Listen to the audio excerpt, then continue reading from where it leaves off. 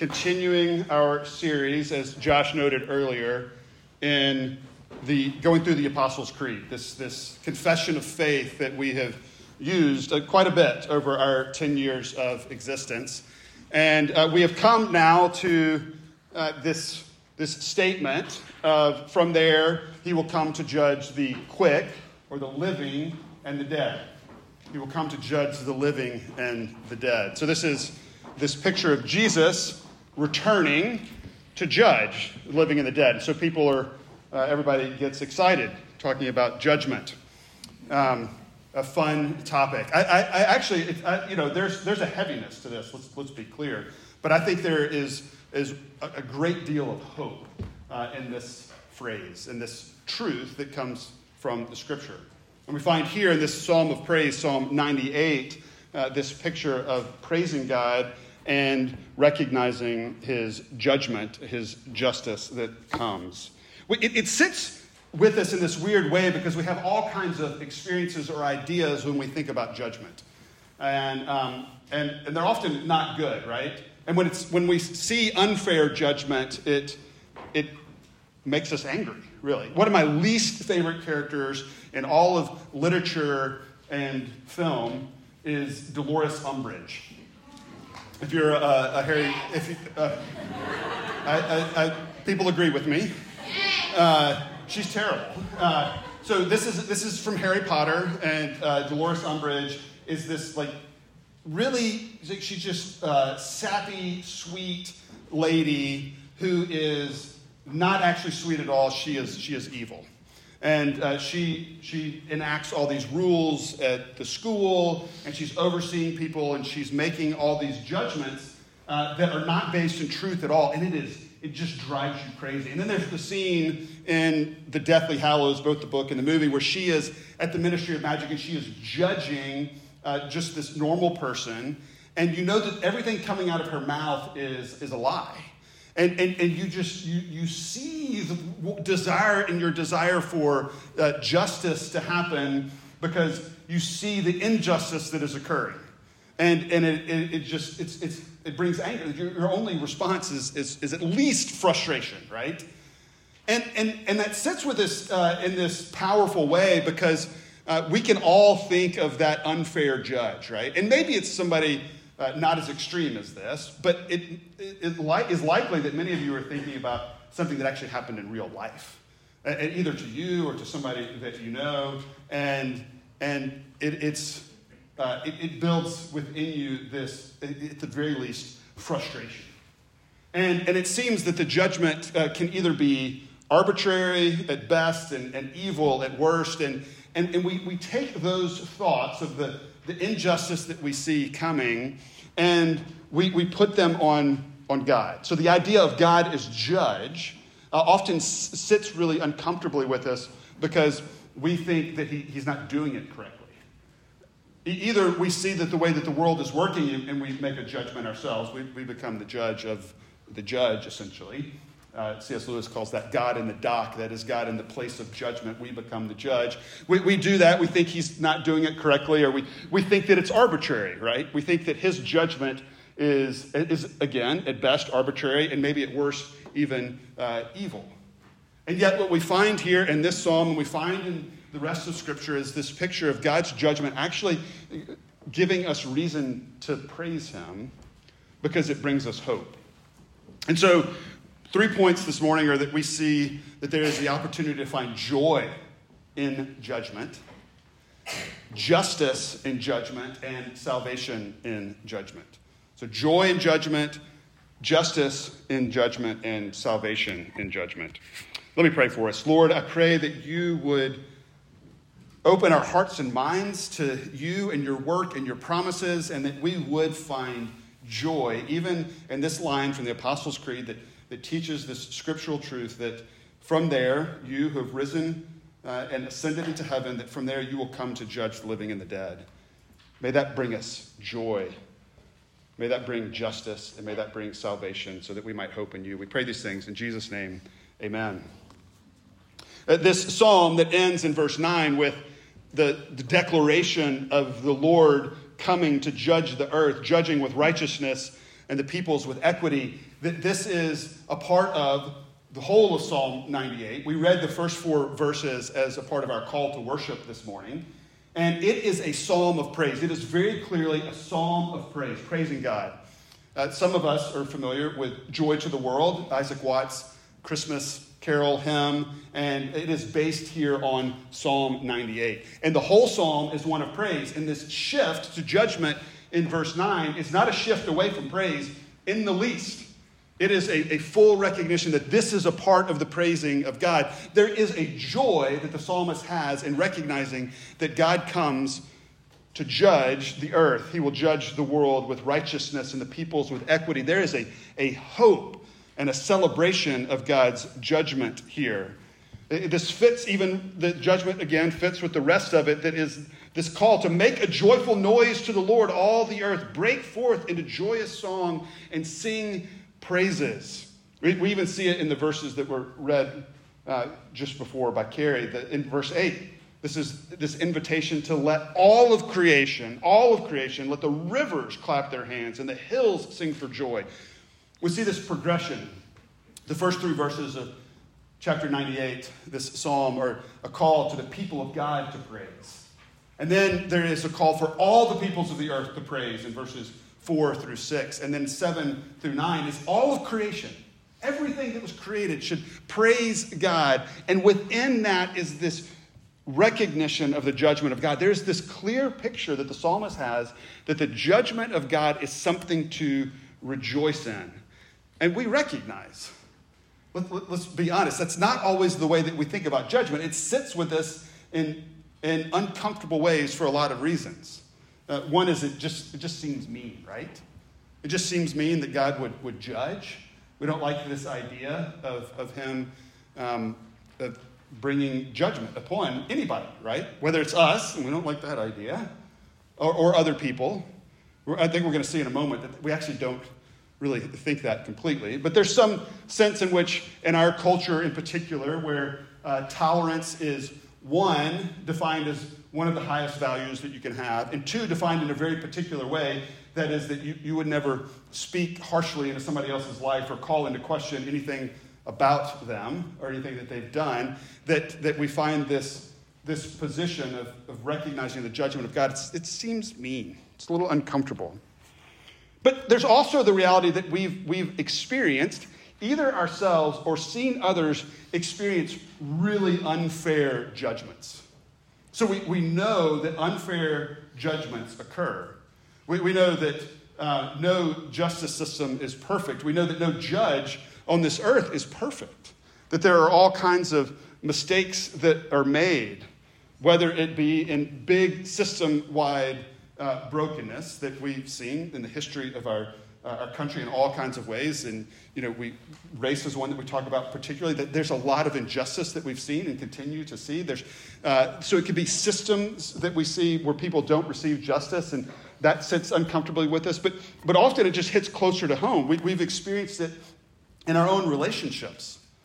And maybe it's close relationships within family and conflicts that occur, and judgments are made, and they're unfair. We realize people don't understand the full picture. They're making this judgment. Maybe it's somebody that we work with, whether a boss or HR or just a coworker, and judgments are made, and you don't understand the full picture, and we see that injustice is done. And so the idea of judgment sits uncomfortably with us because we've experienced it in unfair ways. We've seen that miscarriage of justice. And unfortunately, there are many people that have experienced that even in the church. They've experienced that from other people in informal and formal ways and in really hurtful ways. And so it puts us in this position of coming to the idea of a judgmental God being uncomfortable. And that's absolutely understandable. And yet I hope that the picture that we find here in Psalm 98 and in other passages encourage us to recognize, not to gloss over those problems, but to move forward with hope. The last reason that sits uncomfortably with us is we don't want to be judged. If we're honest, we recognize that we're not perfect, right? That we don't live up to the standard, whatever that standard may be. Maybe it's God's revealed standard for us in his word that we recognize that we don't live up to. We recognize Romans 3:23, for all have sinned and fall short of the glory of God. But even if we're not followers of Jesus, we've set up a different standard for us.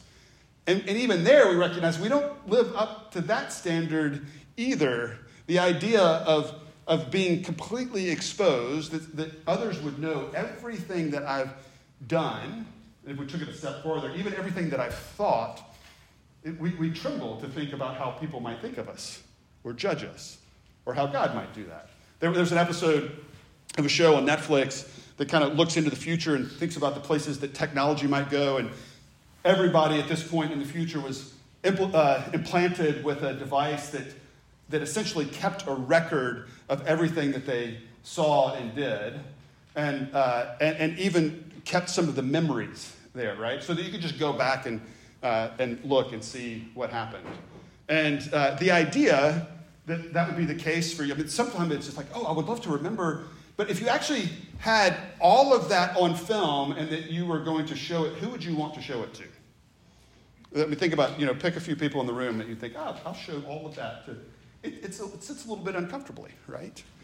Because even if you have a different standard than God's standard, none of us live up to it completely. We just don't. We fall short, whatever that might be. And so this idea of being judged ourselves is a bit terrifying.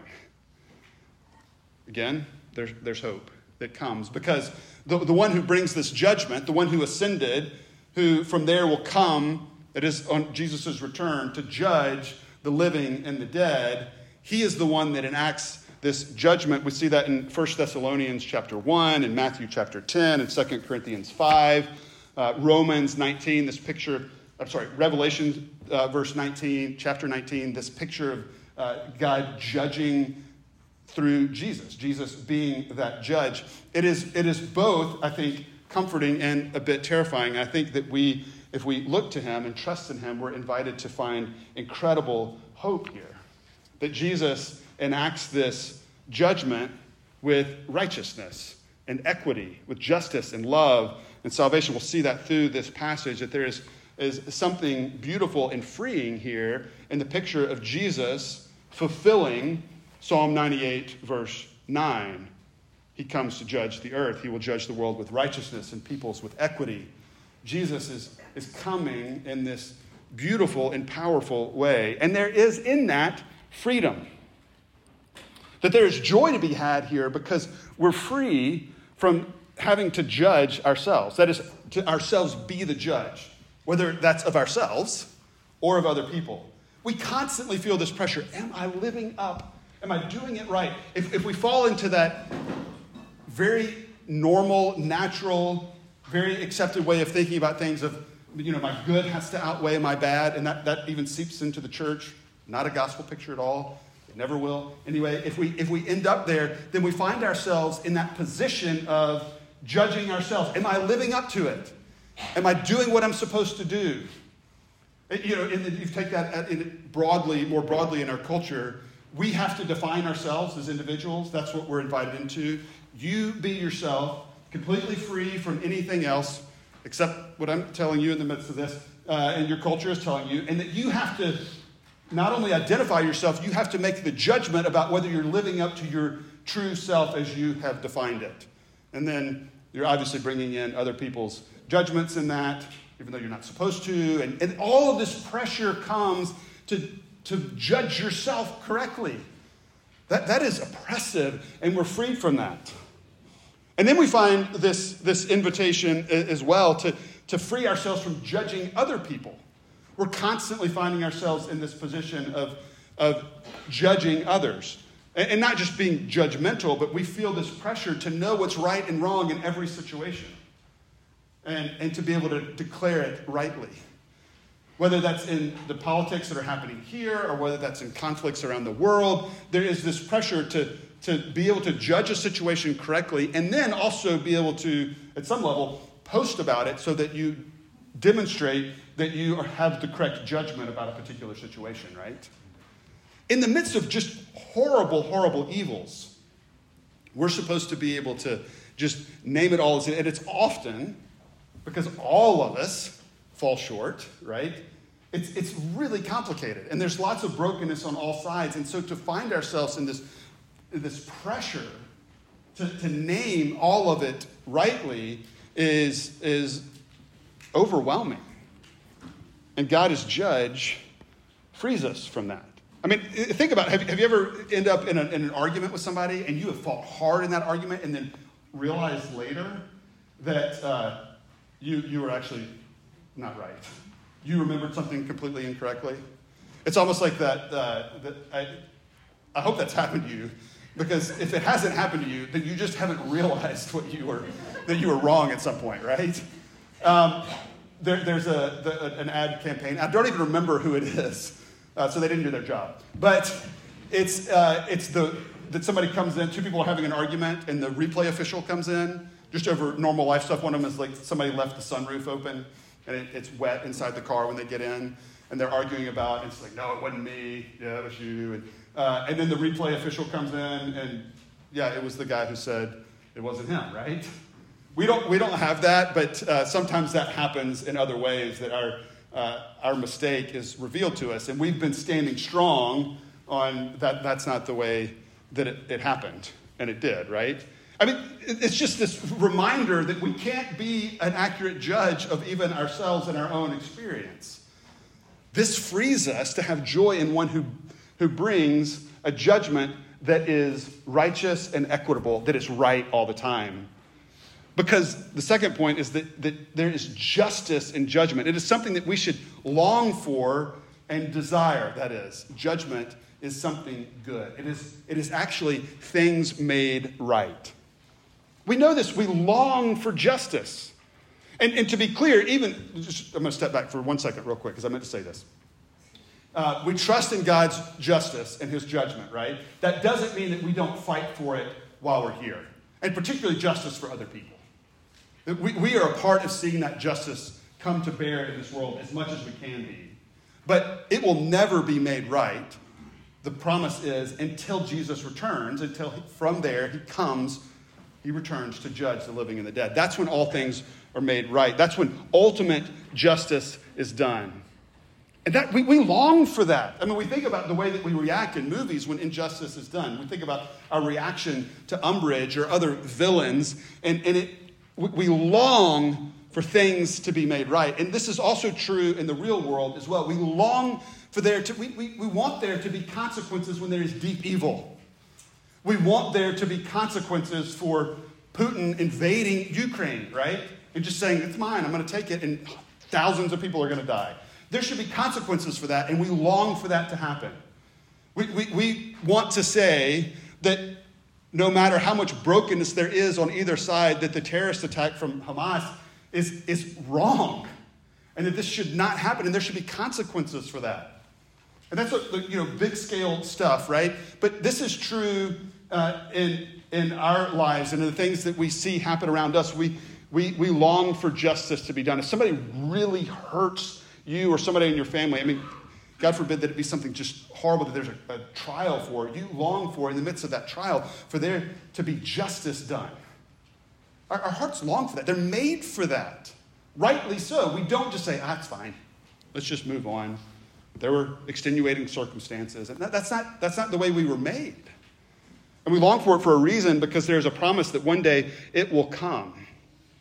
And this idea of there is real brokenness and real injustice in the world pushes us to actually desire a God who would bring judgment and justice. That sometimes we get caught up in the things are pretty good, which is actually a failure to understand the reality of the world and the brokenness that exists. Sometimes we think, oh no, I've experienced it and I long for that justice. But sometimes we want to push that aside. Miroslav Volf is a philosopher and Yale professor, a Croatian Christian, and he has written about this and spoken about this in multiple places. But in his writing, Exclusion and Embrace, I'm going to read some of what he says. And he says, my thesis, there's the argument made, and this would be pretty common in just our culture today, that nonviolence requires a God that is not one of judgment. That feels violent. It feels wrong, right? This is what he says. He says, my thesis that the practice of nonviolence requires a belief in divine vengeance will be unpopular with many Christians, especially in the West. And that he's using divine vengeance as justice. Vengeance is mine, says the Lord, that justice will come. But to the person inclined to dismiss this idea, I suggest imagining that you're delivering a lecture in a war zone, where I've delivered this chapter as a paper. Among your listeners are people whose cities and villages have been first plundered and burned and leveled to the ground, whose daughters and sisters have been raped, whose fathers and brothers have had their throats slit. It says, it takes the quiet of a suburb for the birth of the thesis that human nonviolence is a result of a God who refuses to judge. In a scorched land soaked in the blood of the innocent, the ideal will invariably die, like other pleasant captivities of the liberal mind. In a world of violence, it would not be worthy of God not to wield the sword. If God were not angry at injustice and deception and did not make a final end of violence, that God would not be worthy of our worship. The promise of justice, of judgment, is that he will make all things right, that he is going to fix what is broken, that all sad things will become untrue. That is the promise of God's righteous judgment and justice, so that it brings hope for those who have been wronged, who have experienced injustice and unfair judgments themselves, who have experienced real sin against them. There is hope because God is going to make all things right. It also can even be hopeful for those of us who have wronged others. We'll see that mostly in the salvation in the midst of judgment, but we find that his judgment is beautiful and true because it comes, verse 9, with righteousness and equity. It can be trusted. It's righteous. It is right and perfect. The problem that we often see with the judgment that goes awry is that it comes from people who are broken. You and me, to be clear. And people like us. People who don't have the full picture. People who make decisions based on their own biases, their own experience, that don't see the full picture. We remember here that this psalm, praising God for who he is, for his justice and his judgment, there's a recognition that this is Yahweh, the God who has relationship with his people, but also is the one who created the world and sustains it. That he knows all, he sees all, he's in control of all, so that his judgment is powerful and true, that he is not caught off guard ever. So that his judgment is right. That it is just. That he is not blinded by any kind of limited view, that it throws out the possibility of saying, oh, but you don't understand what I've been through, or you don't understand what they've been through, or what about this over here? No, he knows all of that way better than any one of us. And so his judgment is perfect, equitable, just, righteous. It brings incredible hope. It has been years and years and years since I've seen it. I think there's a new version of Perry Mason. I haven't seen it. So no comment on the new version. And if you're not familiar with Perry Mason, it's an old show where Perry Mason is a lawyer. And it's every episode was him trying a case. And at the end, he's such a good lawyer that he would bring to bear some truth that was missing. And the judge in the show was always going to rule impartially. So when all the truth was revealed and out there, justice would be done. You know, it came originally in an era when there were always happy endings in shows, right? And so you got excited about that moment where Perry Mason was going to bring out that truth. The truth is revealed, the right judgment can be made. Yay! And, there's something like, we appreciate shows like that sometimes because, again, it hits at our longing for justice to be done. But here's the reality. God never is waiting as the judge. He's never waiting for that truth that was missing to be revealed to him. He knows it always. So we have hope that his judgments are right and good and true.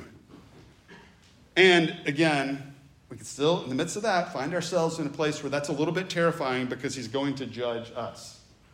The last point after finding joy and justice and judgment, is that we find salvation linked to his judgment.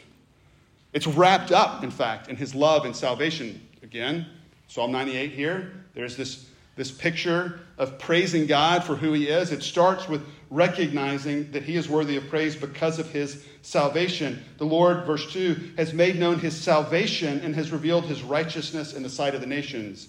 Verse 3, he has remembered his steadfast love and faithfulness to the house of Israel. And the ends of the earth have seen the salvation of God. That's all a part of this same passage, the same psalm of praise where he's recognizing the justice of God. It fits with his love and his salvation that comes for his people. And it wasn't because the Israelites were getting it right. If you've read almost any of the Old Testament, we're in Judges in our Sunday school class, they don't get it. There's some crazy stuff that happens and that they do. The people of Israel, they never get it. That's why Jesus ends up coming, right? So they don't get it, and yet God has poured out his love and salvation upon them. So it's not, okay, if you just get it enough, if you do right, if you deserve the right judgment, then you get it. No, that's not how salvation works. Why not? Because we recognize that even when we mess up, he offers hope. We know from earlier in the Creed, Todd preached a few weeks ago on the fact that he was crucified, dead, and buried.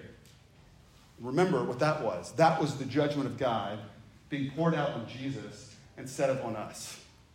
So that Karl Barth says, the theologian says, Jesus is the judge who was himself judged for us. He's the judge, but he himself was judged for those who trust in him. The Heidelberg Catechism, which has questions for each of the, they call them articles of the Creed. This is what it says about this particular issue, recognizing by the question that there is comfort in this truth. What comfort is it to you that Christ will come again to judge the living and the dead? In all my sorrow and persecution, I lift up my head and eagerly wait as judge from heaven the very same person who before has submitted himself to the judgment of God for my sake and has removed all the curse from me.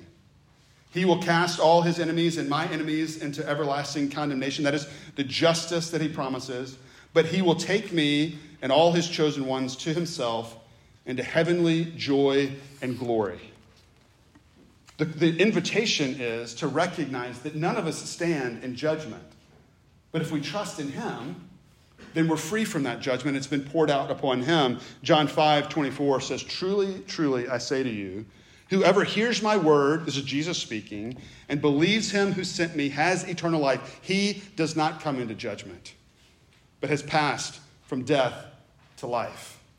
That's the hope that is promised for you and for me, to trust in him, that the judge has himself been judged so that we might be free from that judgment, so that we might be embraced and brought up into his family, forgiven of our sin, welcomed as sons and daughters into his family. And we rejoice in that.